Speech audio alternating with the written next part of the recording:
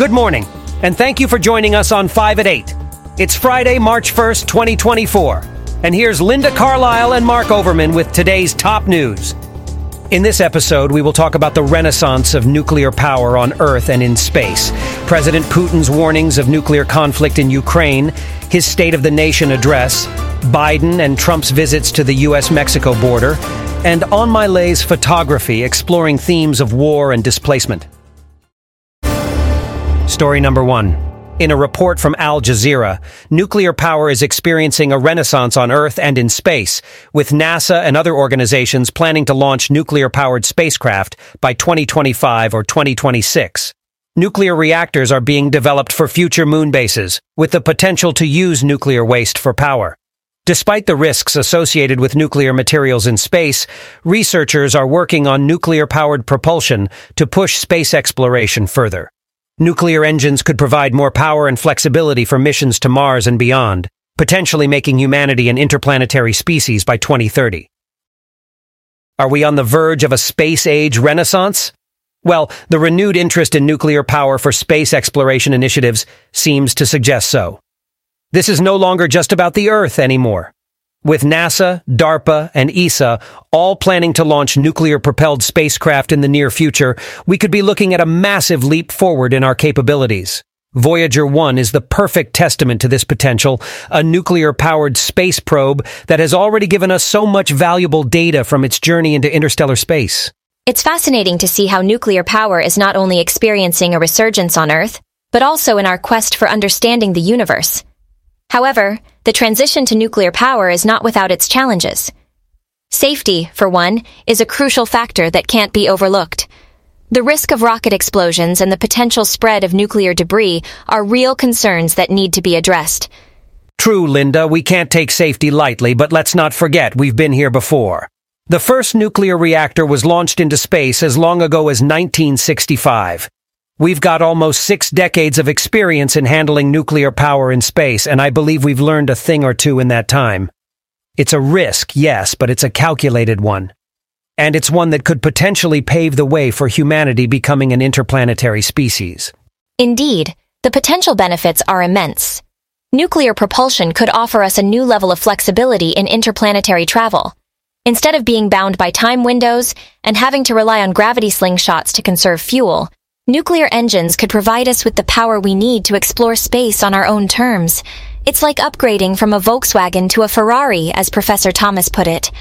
Well, I've always been a fan of Ferraris, but jokes aside, this is an incredibly exciting time for space exploration. With the right precautions and the right approach, nuclear power could really be the game changer we need. I, for one, can't wait to see what the next decade brings for interplanetary travel. Neither can I, Mark. It's a brave new world out there, and it's up to us to explore it responsibly. As we push the boundaries of our capabilities, it's crucial that we maintain a focus on safety and sustainability. After all, the journey is as important as the destination. Story number 2. President Putin of Russia warned the West of the risk of nuclear conflict if they intervene in the war in Ukraine. He stated that Western countries must understand the consequences of their actions, as Russia has weapons that can strike targets on their territory. Putin's comments come as Western nations discuss the possibility of sending troops to Ukraine, a move that the Kremlin has warned would lead to direct conflict with Russia, as reported by the New York Times. Can you believe this, Linda? It's like we're back in the Cold War era. Putin's nuclear threat is a stark reminder of how precarious international relations can get. What's your take on this? It's distressing, no doubt. The world has seen enough of the devastating consequences of wars. As for Putin's threat, it's a clear indication of how high the stakes are in the Ukraine crisis. But we must remember that such comments are often a part of strategic maneuvering in geopolitics. Right. It's all a part of the grand chess game that is international politics. But what about the NATO's role in this? They've been mentioned as a potential catalyst for this nuclear conflict. That's an important point, Mark. NATO is a significant player in this situation.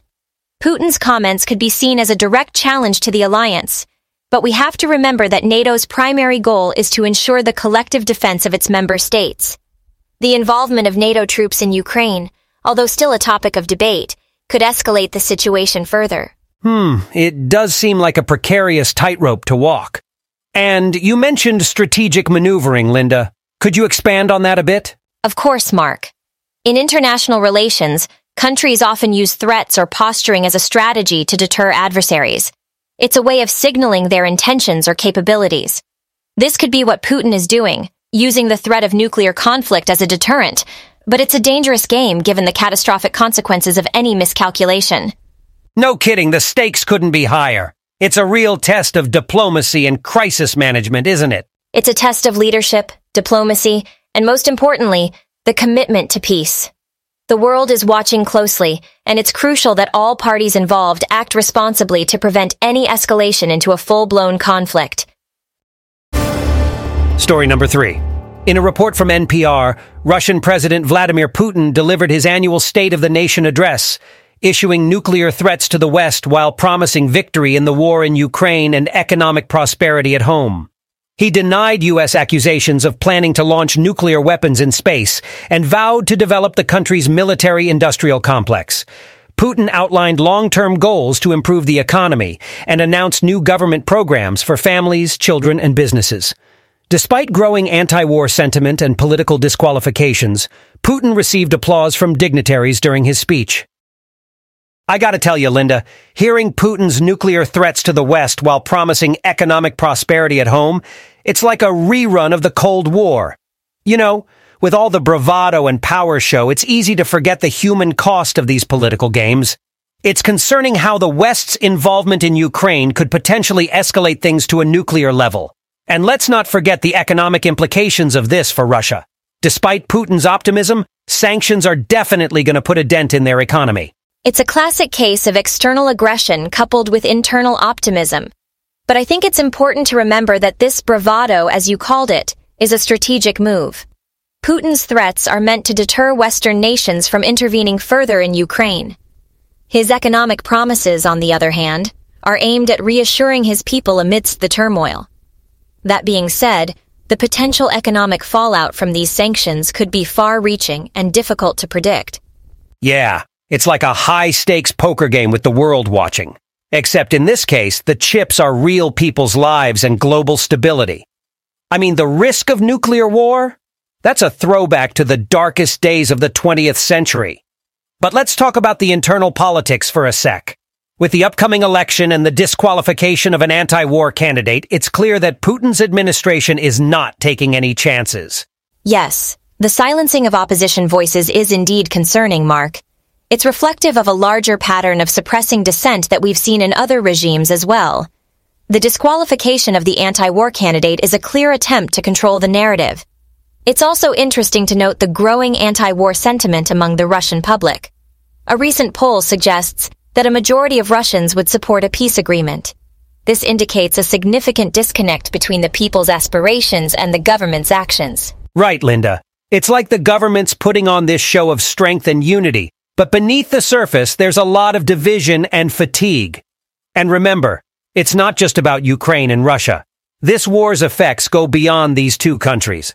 It's affecting global politics, economies, and security. It's a messy situation, to say the least. The reverberations of this conflict are being felt worldwide. It's a stark reminder of how interconnected our world is today. As we have seen in the past, such conflicts can have long-lasting effects on international relations and global peace. It's imperative that we keep a watchful eye on developments and seek to understand the broader implications. Story number 4. Biden and Trump visit the U.S.-Mexico border in Texas, each emphasizing their ability to address illegal immigration. The issue is central to the upcoming presidential election, with both men accusing each other of hindering efforts to tackle border crossings. Trump promises mass deportations if re-elected, while Biden stresses the need for more resources and bipartisan reform. The influx of migrants has strained resources in major American cities, leading to tensions between the federal government and some Democratic state officials. A federal judge blocked a controversial Texas law criminalizing illegal border crossings, a move supported by the Biden administration, as reported by the BBC. Tell you what, Linda, this whole situation at the U.S.-Mexico border feels like a tug-of-war between the Democrats and Republicans, doesn't it? Biden, our current president, seems to be urging for more resources to police the border, while Trump, on the other hand, promises to take care of the issue of illegal immigration if he's reelected. It's like they're both playing a game of one-upmanship. I see where you're coming from, Mark, but what's concerning to me is the high number of migrants detained during Biden's tenure. Over 6.3 million. It's higher than any previous presidencies. But, as the experts say, the reasons for this spike are complex and some factors predate his government. Yeah, Linda, you're right. It's not as simple as pointing fingers at one administration or another. We gotta remember that. And it's also key to note that Trump's approach was pretty hardline, with his promises of mass deportations and all. And what we also need to consider is the human element in all of this. There are stories of migrants like Karen Diaz from Venezuela and Dilcia Guillen Oliva from Honduras, who are struggling to find shelter and work after arriving here. It's not about handouts. It's about finding a steady job and a safe place to live. Couldn't have said it better myself, Linda. The human element often gets lost in these political debates, doesn't it? We need to remember that these are real people with real struggles. We need a solution that's both practical and humane. Story number 5. In a report from CNN, Anne Milay's photography explores themes of war, displacement, and history without focusing solely on combat. Her work delves into the psychological aspects of military existence and the impact of war on individuals. Lee's current exhibit at the Museum of Modern Art, Between Two Rivers, draws connections between river delta regions worldwide. Through her series, Events Ashore, she examines the daily lives of non-combat personnel on maritime vessels, highlighting power structures and interpersonal dynamics. Leigh's photography captures the complexity and ambiguity of human endeavors within larger contexts, offering a nuanced perspective on the consequences of war and imperialism. Is it just me, Linda, or does Anne Milay's work make you reconsider the usual narrative of war photography? I mean, her focus isn't primarily on the act of combat itself, but rather, she's captivated by these ambiguous, liminal spaces of military existence. Her work is a fascinating exploration of the psychological aspects of warfare beyond the machinery and mythology. For instance, 29 Palms offers a glimpse into the training and preparation that young soldiers go through. Not just the physical rigor, but the mental and emotional conditioning as well. Yeah, you're right. It's like she's saying, hey, let's look at this from a different angle. It's not about the explosive action, it's about these quieter moments, the anticipation, the tension, and the reasons and consequences of going to war. It's a fresh perspective and really makes you think. Yes, and she extends this sense of contemplation and meditation to her other works as well. Her series, Events Ashore, provides an intimate look at the daily lives of non-combat personnel aboard maritime vessels across different continents. It's a reminder of the vast network of power structures needed to maintain control in peacetime. Absolutely. And also her work depicts the grandeur and the awe-inspiring force of nature. It's like the human efforts are dwarfed against the untamable forces of the seas. It's both awe-inspiring and humbling at the same time.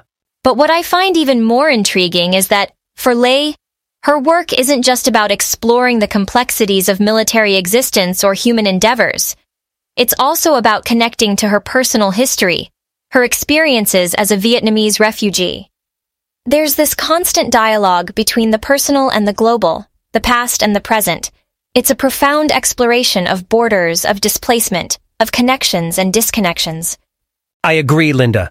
It's a truly unique perspective. And it's great to see an artist like Anne Milay using her craft to show us a side of war that we don't often see or think about. It's a reminder of the role that artists play in helping us understand complex social phenomena and historical events.